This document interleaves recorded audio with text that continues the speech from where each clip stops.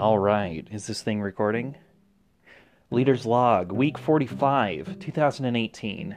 Welcome to the first ever episode of the Leader's Log. Still trying to figure out what exactly this is all about, and as far as I can tell, I want this to be a chronological view of my leadership journey. What you can expect to find are some high points, things that I learned that I believe will impact the way I lead from now well into the future. Also some low points, because I believe that without failure, true life lessons can't be learned. Also some unexpected wisdom that I pick up along the way, as well as current books that have really influenced the way I think. So, thank you so much for joining me on this leadership journey. And without any further ado, let's look at some of the high points of the week.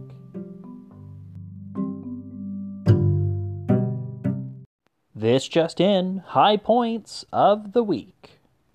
This week's high points of the week are brought to you by interpersonal relationships. You know those people that you interact with on a daily basis that really have something to do with your quality of life or maybe your job? Well, interpersonal relationships are there to help make those transitions smoother.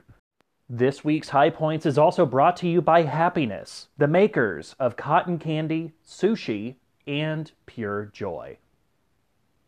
The topic I'll be talking about today came up in a staff meeting. We had a speaker talk to us about the concept of happiness and how it can truly impact the way organizations operate. So the quote that stood out was, "When people behave, we make assumptions." So what should that say about the messages that we are sending that people could be assuming about us? During that time, there was a TED Talk that was displayed by a gentleman named Shawn Achor from 2011.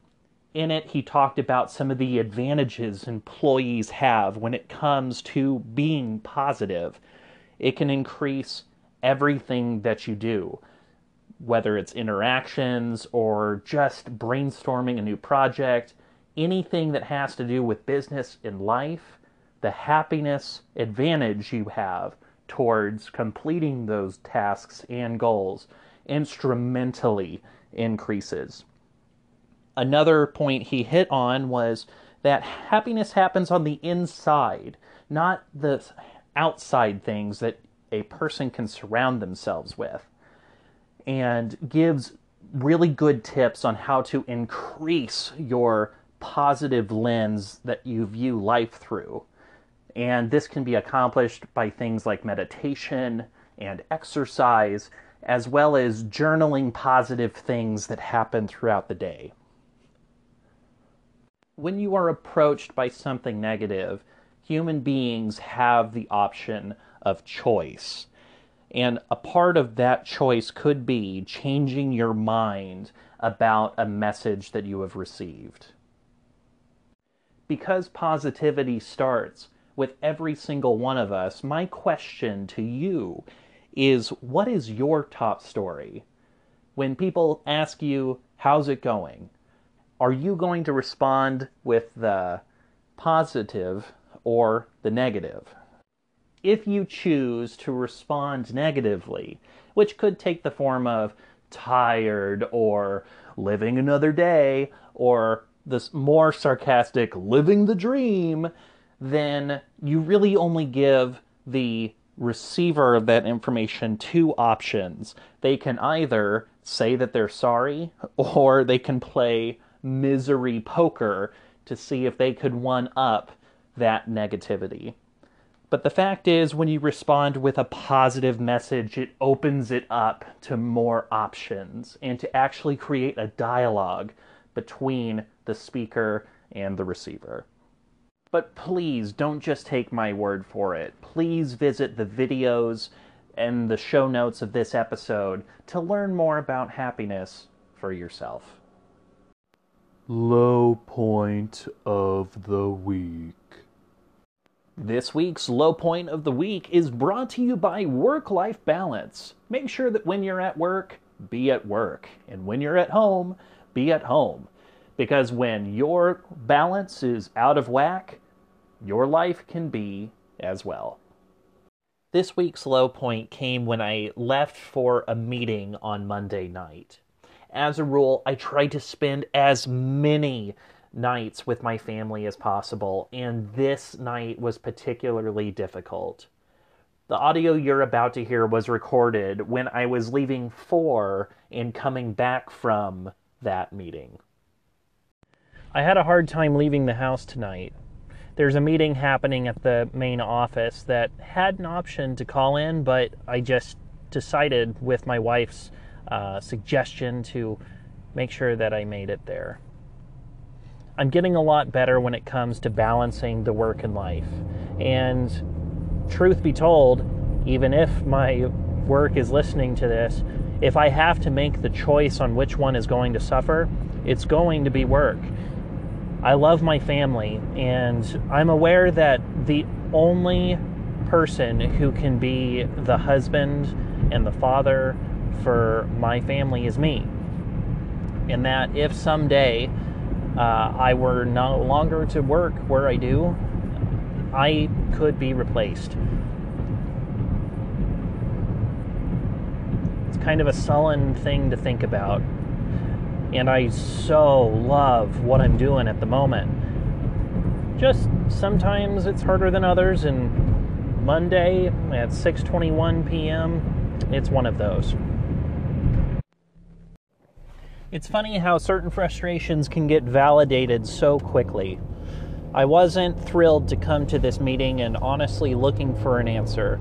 It's 8:11, heading back home, and I realize not only why I'm doing this podcast, but just why I'm sharing information in general. I'm trying to leave a legacy for those who come after me.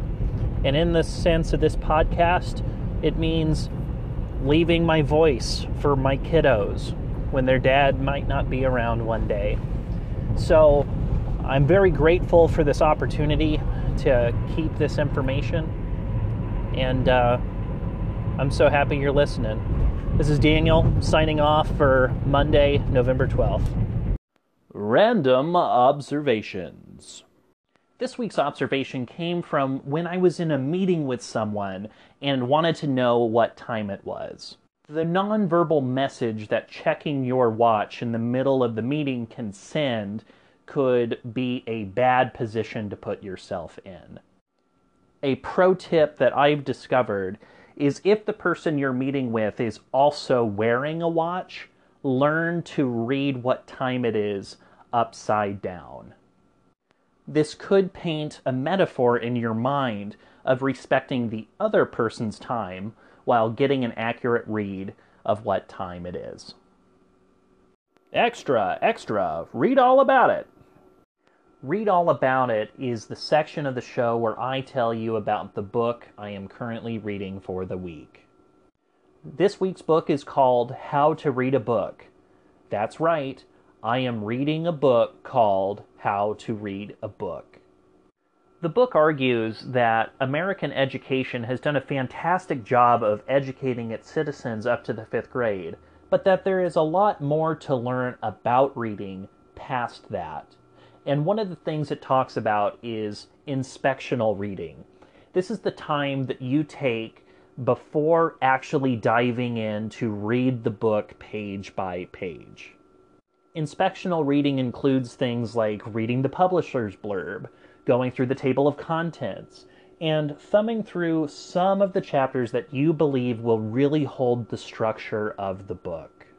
If the book falls into that 10% category where you would really like to take the time to understand it more, it walks you through things to do to get the most out of that time invested. How to read a book will be included in the show notes in case you wanted to learn more about it for yourself.